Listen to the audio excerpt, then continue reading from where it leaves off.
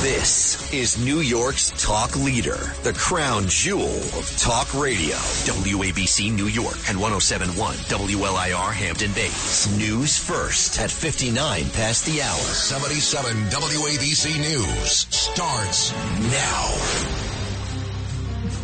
Good morning. It is Monday, September 18th. Your forecast from the Ramsey Mazda Weather Center. Rain this morning.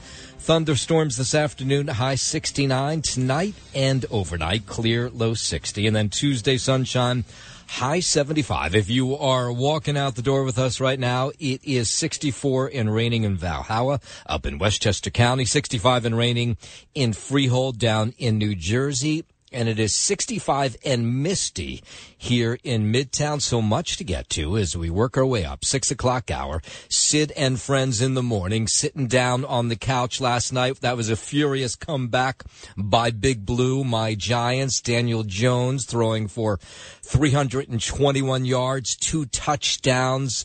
Then you had Graham Gano connecting on that 34-yard field goal with 19 seconds left, and they beat the Arizona Cardinals. They were down 21-0 at halftime, and I was like, oh my God, this might be the most god-awful Giants team in history. They had lost, you'll remember, last Sunday night to the Cowboys, 40-0 at home. Now they had gone 2 more quarters without scoring, but they came back and they won, and they renewed my faith that I'll continue to sit on the couch and to watch them.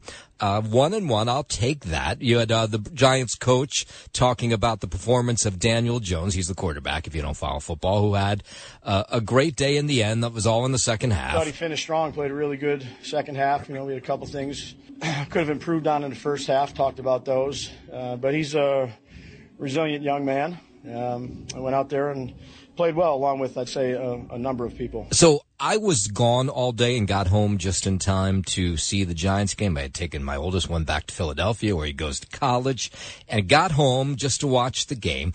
And when they were making that furious comeback, the Giants, they were down 28-21 in the fourth quarter, and the Giants were driving to try and tie the score.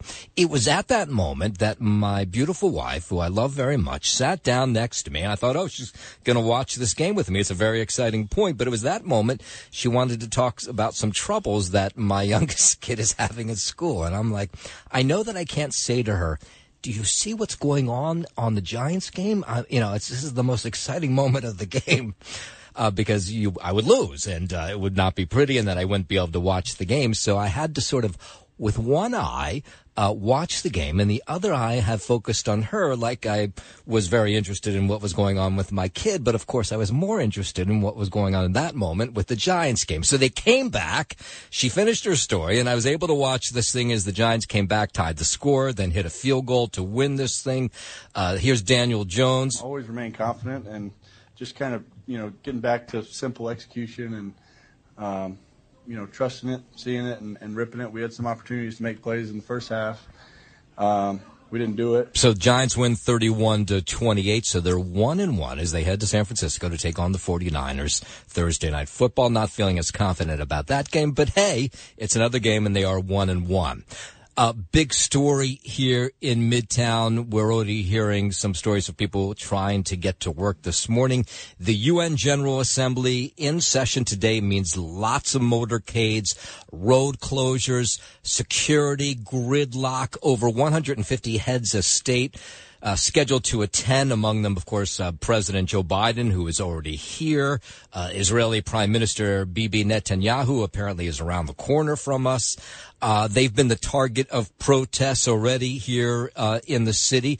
The UN General Assembly, it's all in person this year. Last year, it was sort of a hybrid of people being still afraid of COVID, working from home, phoning it in on Zoom. This year, that's not the case. It's all in person, so it's going to be bad. NYPD thankfully says no credible or specific threats to the General Assembly, but they lock down the east side every time there's one of these General Assemblies, and that will be no different this year. Our members, along with our dedicated colleagues, are the very best in the business, and our ability to handle security events of this size and scope is second to none. That's Police Commissioner Caban. Special Agent Patrick Freeney, he's in charge of the Secret Service here in New York and coordinates with the NYPD. He says his guys will, of course, be out in force protecting these leaders from all over the world. The goal of the Secret Service is to provide a secure environment while minimizing any inconveniences. We ask for your patience as increased traffic and additional security protocols can be expected throughout New York City. Yeah, so in other words, stay away from the east side, 42nd Street for sure, where the UN is. Lots of other street closures during the course of the day, talking people already stuck in traffic yesterday into today as they started to close off these streets. It is a stressful time for families in the city because you're just gridlocked. You're locked and it's really busy. Specifically with the UN, it's a traffic jam log. So we end up sort of taking the subway. We change our plans. We don't do things after school. We don't do things after work. We just kind of limit our mobility in the city. Yes. So, and then already the protests have begun, and you'll see a number of these, no doubt, all week long. Yesterday, it was a big climate change protest with all these countries here.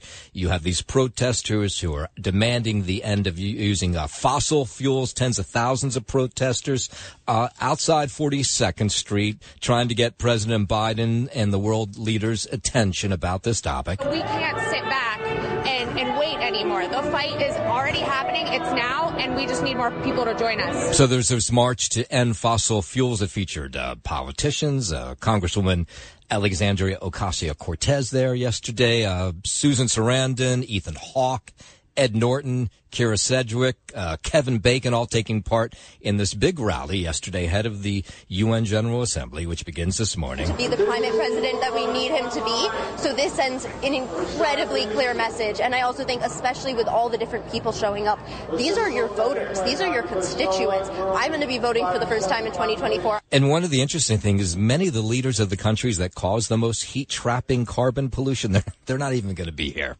So they won't hear this, but that won't stop the protesters. And then President Biden, he will host a whole bunch of leaders, and then he'll bring back President Zelensky to the White House on Thursday. This will be their third meeting here at the White House, and it certainly comes at a critical time, as Russia desperately seeks help from countries like North Korea for its brutal war in Ukraine.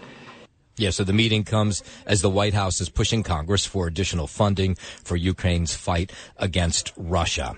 WABC News Time 510, down to South Carolina. The military looking for a missing fighter jet, a Marine Corps pilot ejected from an F-35B Lightning II after some sort of mishap yesterday. He landed safely in North Charleston, South Carolina with his parachute. The plane, however, is nowhere to be found. Officials looking in the area north of Joint Base Charleston near Lake Moultrie and Lake Merriam.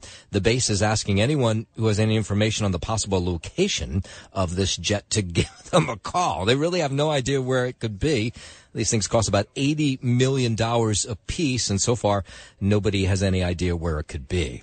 While we're talking all things plane, let's go down to Brazil. Officials in Brazil say all those aboard a small jet killed when their plane went down in the Amazon over the weekend. The governor of the Amazonas province says the jet crashed Saturday in the jungle near Barcelos, killing all 14 aboard, 12 passengers and 2 crew members. The governor says the passengers were all Brazilian tourists on a fishing trip. Local reports say the Embraer aircraft had taken off from Manaus, the Amazonas state capital and the biggest city in the Amazon, and was attempting to land the jet in heavy rain when it crashed. The Brazilian Air Force is investigating. I'm Scott Carr. This is day 4 of the United Auto Workers strikes. They're holding talks with Ford and GM. That was yesterday. They think those talks will continue today. Union members like this UAW worker in Toledo are striking for better pay, better pension benefits. We need more money. I mean, we've gone years without a raise. We want our fair share. And that's what we're looking for, our fair share. For everybody, not just for me, but for everybody that works here. Union leaders pushing for what they call a strong and fair contract. President Biden sent 2 high-level White House officials to help mediate these talks over the weekend. Oh, that's terrible. I mean, we haven't had raises in over probably 13 years. So that's terrible. Come on. They're getting paid money. They're making raises. They're getting 40%. Why can't we get it? We deserve it. Now, the automakers pushing back over the weekend. You had General Motors CEO Mary Ibarra says her company offered the United Auto Workers Union what she called a historic contract. She spoke about the strike that began Friday at midnight. The one that's sitting on the table right now really is historic from a GM in our 115-year history. The offer reportedly gave workers a 20% pay increase, other incentives. She said the subject of job security has been raised by workers she has spoken with, and she says GM is achieving all that because all their vehicles are in high demand right now. Then you had Chrysler's former CEO says President Biden's push for electric vehicles is a big reason why the U.S. auto workers are out on the picket line. Bob Nardelli says Biden's EV agenda has the UAW pushing the panic button. This is the same president that is mandating EV, which is going to eliminate union jobs, UAW jobs, and particularly mandating EVs when there's no infrastructure to have them charged. Nardelli says Biden is backing the UAW because he wants their endorsement, of course, ahead of the 2024 White House race. Auto workers again walking off the job on Friday, demanding those higher wages, benefits, and job protections. 5:13, let's go down to Washington. Congress not making much progress in its bid to avoid a possible shutdown at the end of the month. Lawmakers must pass several spending bills or a short-term funding measure that's known as a continuing resolution. They'd have to do that by September 30th. Of course, today's the 18th. Republican House Speaker Kevin McCarthy facing fierce opposition on both options this week from hardline conservatives, but he says the talks to avoid a government shutdown are looking brighter today. I feel we made some good progress this weekend. When Republicans took the majority, we wanted to change Washington. House Speaker Kevin McCarthy says President Biden will get what he wants if members of the GOP caucus try to remove him from leadership, which has been the talk over the weekend as well. If you did a motion to vacate, you would have to, a handful of Republicans, work with Adam Schiff, Eric Swalwell, Ilhan Omar, to remove the speaker. And it would be exactly what the president wants. The California Republican says ousting him would shut down the House, stop the impeachment inquiry into Biden. McCarthy also brought up how it took him to secure the speaker's gavel in January. He was only elected after an historic 15th ballot, as you remember. Some Republicans speaking out about this battle to push him out. One of them is Sid and Friends friend Nancy Mace, the South Carolina Republican, says she wouldn't rule out supporting a motion to remove House Speaker Kevin McCarthy. I've worked on issues, related to gun violence I feel are very important. And, it's fallen on deaf ears. And if I give a handshake to someone, I expect them to follow through with it. Mace declined to say how she would vote, but said votes would be up for grabs because promises were not kept. And then you have the House Minority Leader, Hakeem Jeffries. Democrat says House Republicans are in a battle, she says, that are hurting hardworking taxpayers. House Republicans are in the middle of a civil war. The Civil War has the following attributes: chaos, dysfunction, and extremism. The House Republican Civil War is hurting hard-working American taxpayers and limiting our ability to be able to solve problems on their behalf. No doubt it'll be interesting to see how Republicans sort this all out over the coming days. 5:15, let's head over to the 77 WABC Sports Desk. Happy Monday. Good morning, Justin Elliott. Happy Monday. Good morning to you, Noam. Laden. Week 2 of the NFL season surely brought the fireworks for Giants fans, with the G-Men overcoming a 21-point deficit in the second half to beat the Cardinals by a score of 31-28 in Arizona yesterday. After playing historically bad football for their opening 6 quarters of the season, Daniel Jones and the Giants decided to finally start executing in a big way. Jones threw for 320 yards and 2 touchdowns. Saquon Barkley found the end zone twice before exiting the game due to injury. But it was wideout Isaiah Hodgins with the big game-tying catch before Graham Gano and his right foot sealed the deal with a late field goal for New York. Here's what the Magic sounded like, courtesy of Fox Sports. Jones throws, end zone shot! It's caught by Hodgins for the touchdown! They're an extra point away from coming all the way back. Jamie Gillen. Good hold, and the kick is through! The Giants have come all the way back for their first lead of the season. That comeback is the biggest for the Giants since a 21-point rally in 1949. also against the Cardinals. Regarding the injury to Barkley, I know everybody's wondering about that. Head coach Brian Daboll said following the game he wasn't sure on the extent of his injury, but the Giants are hopeful it's just a minor ankle sprain.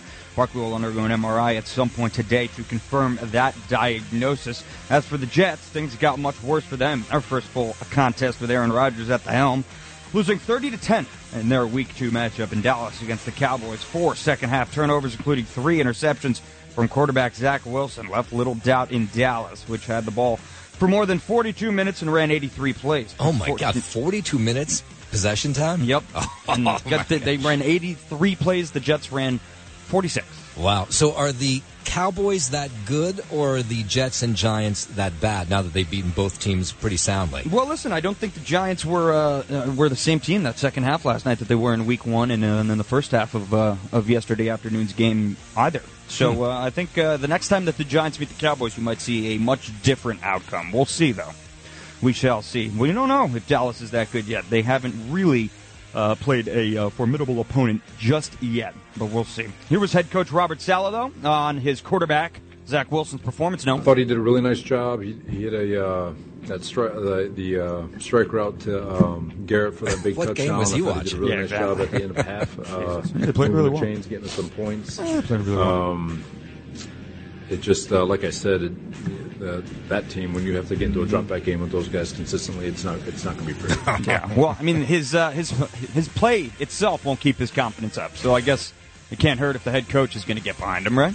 No, look, that's what you want your coach to say, but it's watching a different game than we all are. 100%. 100%. We'll get a double dose of Monday Night Football tonight, Noam, with the New Orleans Saints and Panthers meeting in Carolina at 7:15 p.m. Eastern Time before the Cleveland Browns and Steelers clash in Pittsburgh at 8:15. The Saints are 3-point favorites in Game 1, while the Browns are 2.5 point favorites, I should say, in Game 2. Quickly on the dime, the Yankees fall. Pittsburgh to the Pirates 3-2, and the Mets pull out an 8-4 victory at home against the Cincinnati Reds. That's sports on 77 WABC Noam, and I'm Justin Ellick. Right around 129. WABC News Time 521. Colorado Congresswoman Lauren Boebert issuing an apology now after she was ushered out of that Broadway production of Beetlejuice last week in Denver. The GOP representative was kicked out following disruptive and inappropriate behavior. She originally denied any wrongdoing, saying she was removed for being too enthusiastic. However, footage was later released showing her vaping, taking pictures during the performance, and her and a male companion fondling one another. Boebert said on social media there was no perfect blueprint for going through a public divorce and that she fell short of her values. I'm Chris Coraggio. All right, let's go out to the campaign trail, 2024 race for the White House. Former President Trump sitting down with NBC's Kristen Walker from Meet the Press. Asked a bunch of questions. One of them was, would he seek a third term if he wins re-election? Anybody that says they need 8 years, you don't want that person. Trump was asked by the NBC News if there was any scenario where he would seek a third term in office, which of course is barred by the Constitution. Florida Governor Ron DeSantis, other GOP rivals, have bashed Trump, saying there's only so many things he can do since he's limited to just one term in office if he wins, of course, just 4 years. In 6 months to a year, many of the problems, almost all of the problems that you and I have just spoken about, will be solved. And he was asked, of course, about all these indictments, all four in all. Former President Trump saying it's very unlikely he'd pardon himself if he's elected in 2024. Well, I think it's very unlikely. What did I do wrong? I didn't do anything wrong. You mean because I challenged an election, they want to put me in jail? The former president's been indicted 4 times this year, twice in federal court, twice in state courts. I could have pardoned myself. Do you know what? I was given an option to pardon myself. I could have pardoned myself when I left. People said, would you like to pardon yourself? I had a couple of attorneys that said, you can do it if you want. I had some people that said it would look bad if you do it, because I think it would look terrible.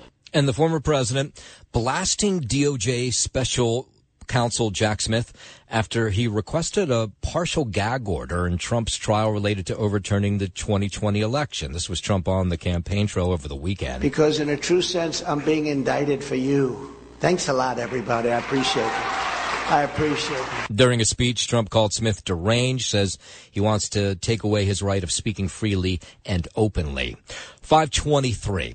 A recently discovered letter shows that Pope Pius XII knew details of the Nazis' plans to exterminate Jews as early as 1942. The letter, dated December of 1942, was written by a Jesuit priest who was in Germany's anti-Nazi resistance and addressed to the Pope's personal assistant. In the letter, the priest writes sources had confirmed that about 6,000 Poles and Jews were being killed in what he called SS furnaces every day at a camp in German-occupied Poland. Critics of Pope Pius XII have long accused the wartime pope of lacking the courage to speak out on information he had, despite pleas from Allied leaders fighting Germany. I'm Scott Carr. Some updated numbers from Hawaii. Hawaii officials now say fewer people died in that Maui wildfire than was initially reported. A wildfire swept through the town of Lahaina last month, and the official death toll was set at 115. On Friday, Governor Josh Green said the death toll had been revised downward to 97. Green said as more missing persons reports are investigated in the coming weeks, the numbers might change again. I'm Dina Kodiak. WABC News Time 524. College players across the country trying to figure out how they can make cash. The Dartmouth College men's basketball team, they're actually looking to unionize now. The team's 15 players filed a petition Wednesday with the National Labor Relations Board to join Local 560 of the Service Employees International Union. If successful, the players would then be considered university employees and would be able to collectively bargain for salaries. I'm Trey Thomas. Two big entertainment stories over the weekend. Drew Barrymore said she was going to restart her talk show. This was amid the writers and actors strike. And she got a lot of blowback from both those unions, as so much so that she says she's not going to bring her TV show back. And then the other huge story, this was out of the UK, comedian Russell Brand denying allegations of sexual assault. And it's all pretty ugly. The UK Times conducted a year-long investigation and published stories from 5 women who claimed the actor abused or sexually assaulted them. Brand released a video before the articles were published saying that he refutes all allegations against him. I feel like I'm being attacked, and plainly they are working very closely together. We are obviously going to look into this matter because it's very, very serious. He also suggested he was being targeted by the mainstream media because of his conservative political views. I'm Liz Radabali for WABC News. The Nun 2, that took the top spot weekend box office, but it was definitely a close race. The Warner Brothers thriller brought in $14.7 million, while Disney's new murder mystery, A Haunting in Venice, earned $14.5 million in its second-place finish. The opening bell, it rings this morning on Wall Street after a lower close on Friday as the day wound down. The Dow lost 288 points. The S&P 500 fell 54. The Nasdaq down 217 points. Investors this week going to keep an eye out for the Fed's policy decision on interest rates. That's set to come out on Wednesday. Ahead of that, we'll get a reading today on the Home Builder Confidence Index, followed the next day by data on housing starts and building permits. Thursday brings the existing home sales report along with the weekly jobless claims. Talk Radio 77 WABC. It's the 77 WABC News Hour. Talking the news with Noam, Laden. All the news you need to know with Joe Nolan, traffic, Justin Ellick, sports. And now, Talking the news with Noam. On 77 WABC. Yep, that's me, 5:32. Good morning. It is Monday, September 18th. Your forecast from the Ramsey Mazda Weather Center. Rain this morning, thunderstorms this afternoon, the high 69.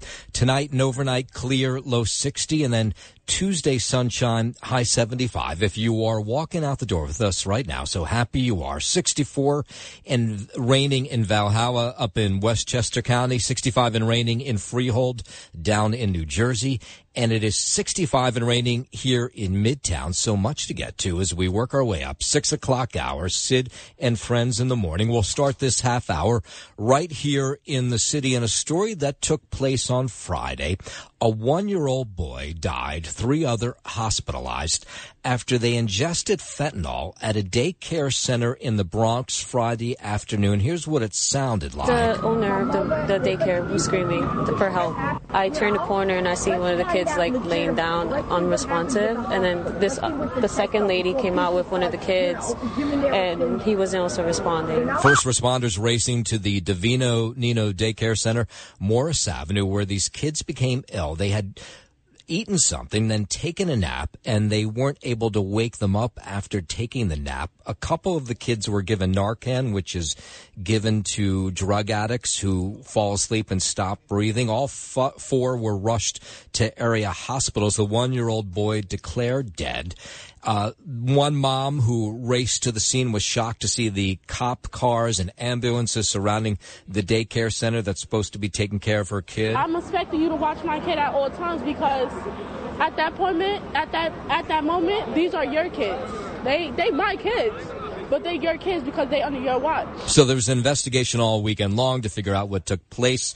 Apparently, there was all kinds of drug paraphernalia inside a closet inside this daycare center. There was also drug paraphernalia found in the owner of the daycare center's brother's bedroom, which apparently he shared with the family. It's a complicated story. These are nice people. Something bad happened. I don't know. I did see one of the parents come and she was in tears. It's just absolutely crazy and absolutely absurd. The NYPD racing in, doing an investigation, trying to figure out all the details of what took place. How could kids get their hands on drugs that would kill them? All 3 children were unresponsive and demonstrating symptoms of opioid exposure. Narcan was administered to all 3 of these children in an attempt to save their lives. The NYPD executed a search warrant at this daycare center where we discovered a kilo press. This is an item that is commonly used by drug dealers when packaging large quantities of drugs. So the question is, did the owner know that it was there? She claims that she did not. She did not know that her brother-in-law was running some sort of drug outfit, partially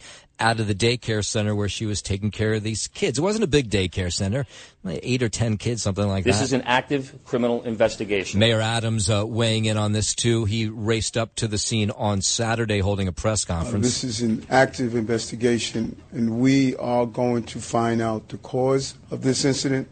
So there are 3 people that have been arrested. There is Carlisto Acevedo Brito and Gri Menendez. Gri Menendez is the one who owns the daycare center. Her husband, he's missing. So there's lots of thought that maybe he knew what was going on, maybe she did not. Police are not really 100% sure. Gri Menendez's lawyer, he spoke out over the weekend yesterday. And he was asked, do you think your client knew what was going on, or was it all her husband and his brother who were running a drug operation out of a daycare center, which is just outrageous? She had no idea about what was in the closet. She called the cops. Would you call the cops if you know that there's fentanyl in your apartment? Where is her husband? Is he on the run? No comment. Yes, so far they have not caught up with him as of 5:36 this morning. But the tragic part, of course, of this story, a 1-year-old dead, 3 others sent to the hospital from fentanyl poisoning, somehow ingesting it before taking a nap on Friday at that daycare center in the Bronx. WABC News Time 5:38. This is fun to think about as you're about to get on the subway. Some of you. Police recovering a loaded semi-automatic weapon from inside a subway station in Brooklyn over the weekend. It was a 19-year-old. He had the weapon in his backpack at a stop in Cypress Hills. Police arrested that teen, thankfully, who already has 1 arrest for assault. Let's go out to Long Island. Nassau County Police over the weekend responding to Temple Beth Am, that's in Merrick. This was early yesterday morning. They were emailed a bomb threat. This weekend was the Jewish holiday of Rosh Hashanah. The temple says officers used bomb-sniffing dogs and special machinery to check closed receptacles. In the email, the sender said they placed multiple bombs inside the synagogue. The email also had a Western Pennsylvania area code with instructions for the temple to call that number.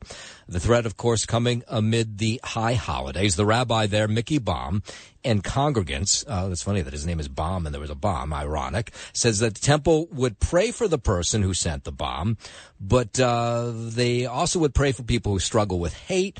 And they're thankful that the police came in to make sure everything was okay at the synagogue before they began to pray yesterday. We will not be deterred by these kind of threats. Our service went on as normal, and people came here. We prayed in safety just as anyone else would want to, and we're very proud of our congregants. We're proud of the people in our community who came by to see what was going on, our non-Jewish neighbors who supported us. That service going off without a hitch. 5:40. While we're on Long Island, a possible road rage incident on the LIE under investigation. This was midnight Sunday. Somebody fired shots at another car, Route 32, Bayside. The victim's car moving too slowly. That's when the shooter drove around the vehicle to pass him and then fired his gun at the car and then sped off. The driver tried to go after the guy, but then turned around, got to a service road, and then called 911. So far, they have not caught up with the driver who fired the shots. The person who was shot at, thankfully, was not hit and is okay. 5:41, let's bring it back here into the city. Hillary Clinton has now been pushing the White House to do more to help New York City manage this migrant crisis. A spokesperson for Clinton confirming over the weekend her involvement.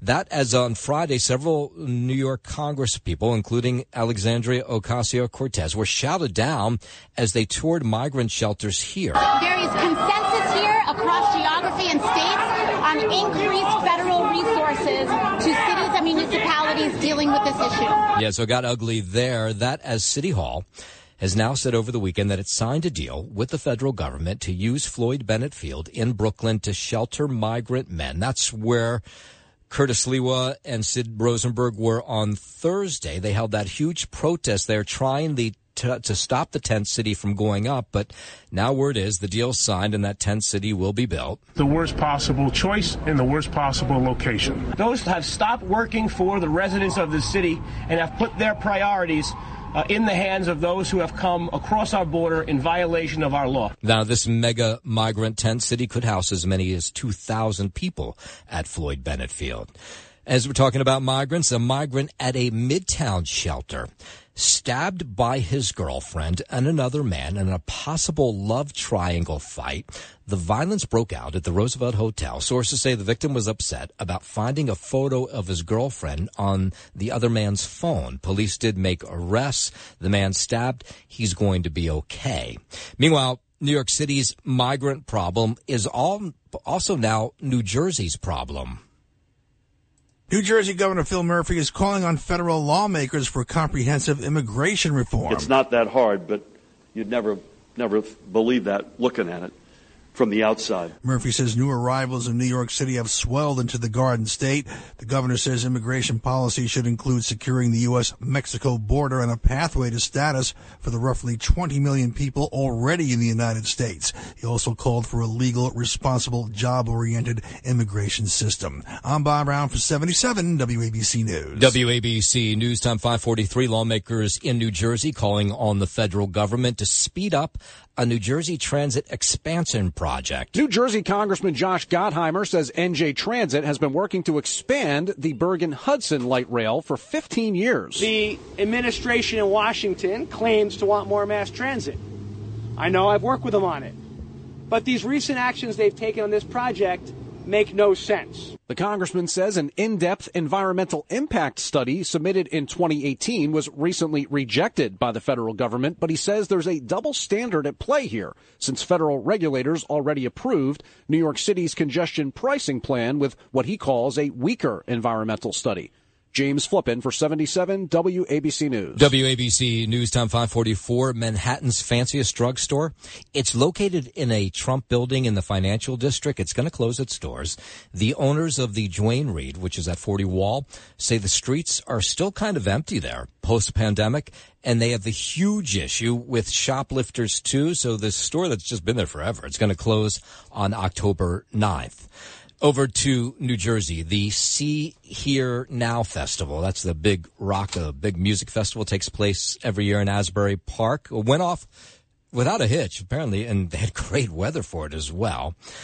Part of this festival is they have a surfing contest. Now, Hurricane Lee, that was far offshore over the weekend, but it was making for just fantastic waves for surfers.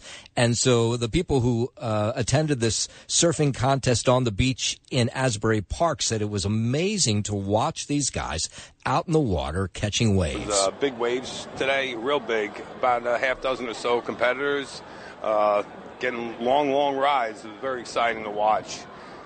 Some twists in the air. It looks like they were having a real good time.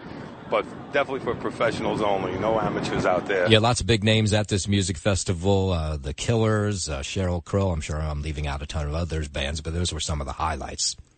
5:45. Let's head over to the 77 WABC Sports Desk, where we find Justin Ellick. Thank you, Noam. Laden. Week 2 of the NFL season. Surely bringing the fireworks for Giants fans with the G-Men overcoming a 21-point deficit in second half to beat the Cardinals by a score of 31-28 in Arizona yesterday. After playing historically bad football for their opening 6 quarters of the season, Daniel Jones and the Giants decided to finally start executing, and in a big way. Jones threw for 21 yards, I should say, and 2 touchdowns. Saquon Barkley found the end zone twice before exiting the game due to injury, but it was wideout Isaiah Hodgins with the big game-tying catch before Graham Gano and his right foot sealed the deal with a late field goal for New York. Here's what that magic sounded like, courtesy of Fox Sports. Jones throws, end zone shot! It's caught by Hodgins for the touchdown! They're an extra point away from coming all the way back. Jamie Gillen. Good hold, and the kick is through. The Giants have come all the way back for their first lead of the season.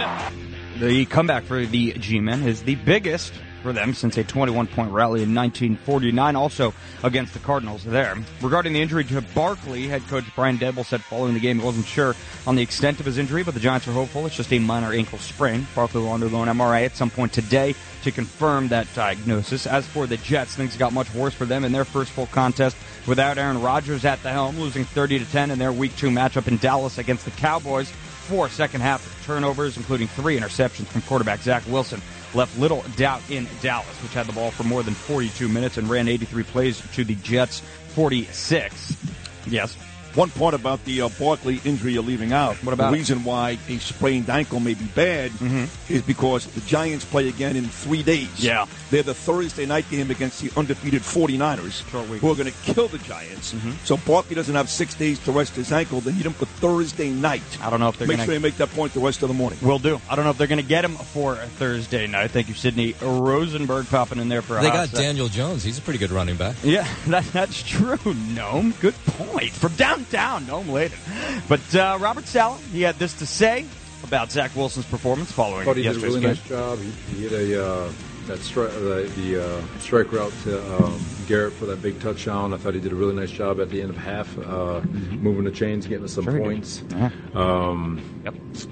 It just, like I said, that team, when you have to get into a drop-back game with those guys consistently, it's not going to be pretty. Not going to be pretty, indeed. We're going to double dose of Monday Night Football tonight with the New Orleans Saints and Panthers meeting in Carolina at 7:15 p.m. Eastern Time before the Cleveland Browns and Steelers clash in Pittsburgh at 8:15. The Saints are 3-point favorites in Game 1, while the Browns are 2.5-point favorites in Game 2 tonight. On the diamond, quickly, the Yanks, they fall in Pittsburgh 3-2. And the Mets pull out an 8-4 victory at home against the Cincinnati Reds. And that's sports on 77 WABC. Noam, I'm Justin Ellick. All right, let's catch you up on the big stories of the morning. The UN General Assembly will be in session today. It means lots of motorcades, road closures, security, gridlock. Over 150 heads of state scheduled to attend, among them President Joe Biden, Israeli Prime Minister Bibi Netanyahu, who has been the target of months of protests over changes to the Israeli judiciary. It's all in person this year, and the last year was sort of a hybrid of remote and in person for the GA. This year, everybody's here. The NYPD says no specific or credible threats to the GA so far. Thank God. They talked about precautions that are going to be put in place and have already been put in place. Here's Police Commissioner Caban. Our members, along with our dedicated colleagues, are the very best in the business. And our ability to handle security events of this size and scope is second to none. If you're coming to the east side, already the security detail in some places is already out, some closed roads already. Special Agent Patrick Freeney, he's in charge of the Secret Service here in the city, the field office, which coordinates with the NYPD to protect these leaders from around the world. The goal of the Secret Service is to provide a secure environment while minimizing any inconveniences. We ask for your patience as increased traffic and additional security protocols can be expected throughout New York City. And as Joe Nolan's been telling you, you might want to stay away from all the way like the high 30s to 60s on the east side, because it's just going to be a nightmare to try to get around. People who live in this area, they say, all right, it happens once a year. We kind of get used to it. We make a plan. It is a stressful time for families in the city because you're just gridlocked. You're locked and it's really busy. Specifically with the UN, it's a traffic jam log. So we end up sort of taking the subway. We change our plans. We don't do things after school. We don't do things after work. We just kind of limit our mobility in the city. No doubt there'll be lots of people who will decide to work remote this week. And with the UN General Assembly comes these protests, one after another. They'll happen all week long, some bigger than others. Yesterday was one for against climate change. They want to curb climate change, primarily caused, they say, by coal, oil, and natural gas. This was a big one. Tens of thousands of people marching yesterday. We can't sit back and wait anymore. The fight is already happening. It's now, and we just need more people to join us. It was called the March to End Fossil Fuels, featured a bunch of politicians. Congresswoman Alexandria Ocasio-Cortez was there. Susan Sarandon, the actress, Ethan Hawke, Ed Norton, Kira Cedric, and Kevin Bacon.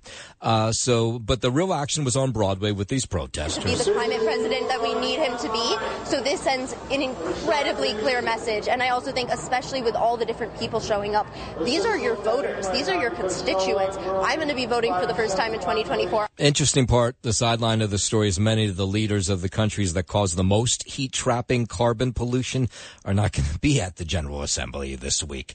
And President Biden will host a slew of world leaders while he is here, but he'll bring back Ukrainian President Zelensky to the White House on Thursday when he returns. This will be their third meeting here at the White House, and it certainly comes at a critical time, as Russia desperately seeks help from countries like North Korea for its brutal war in Ukraine. That's National Security Advisor Jake Sullivan. The meeting comes as the White House is pushing Congress for additional funding for Ukraine's fight against Russia. Strange story out of South Carolina that we continue to follow, and I'm just checking to make sure that they haven't found this yet. But the military looking for a missing fighter jet, a Marine Corps pilot, ejected from an F-35B Lightning II after a mishap yesterday. He landed safely in North Charleston, South Carolina with his parachute. The plane, however, is nowhere to be found. Officials looking in the area north of Joint Base Charleston, that's near Lake Moultrie and Lake Marion, the Pace, asking, they put out this public comment saying, hey, if you've seen the jet, give us a call. So far, nobody has given them a call. That jet worth about $80 million. So they really want to find it. So far, they've been unable to do so. United Auto Workers, this is day 4 of their strike. They have been in talks over the weekend with Ford and GM trying to hash this thing out. Here's a UAW worker in Toledo who says he'll be back on the picket line this morning. We need more money. I mean, we've gone years without a raise. We want our fair share. And that's what we're looking for, our fair share. For everybody, not just for me, but for everybody that works here. So they want better pay. They want more job security. Oh, that's terrible. I mean, we haven't had raises in over probably 13 years. So that's terrible. Come on. They're getting paid money. They're making raises. They're getting 40%. Why can't we get it? We deserve it. General Motors CEO Mary Barra speaking out over the weekend says her company has offered United Auto Workers what she calls a historic contract. Barra spoke about the strike that began Friday at midnight. The one that's sitting on the table right now really is historic from a GM in our 115-year history. Yeah, so she says the contract on the table right now, 20% pay hike, and the protection she said these workers need. She said part of those protections is the company's doing so well selling cars that she says those workers don't have to worry about keeping their jobs. It's going to cost more to park on the streets of the big city. In October, parking meters are going to go up 20% everywhere and 25% in the city's busiest traffic spots. The extra cash that's collected goes to the city's general fund. That's as a story comes out that drivers who park in Midtown Manhattan garages have to bring with them trunks full of cash to pay for those spots. The cheapest spot, the most expensive neighborhood to park your car in the country is the Upper East Side, right where we are, where the 77 WABC is. The cheapest monthly spot on the Upper East Side is $443.51. I'd love to know where that spot is.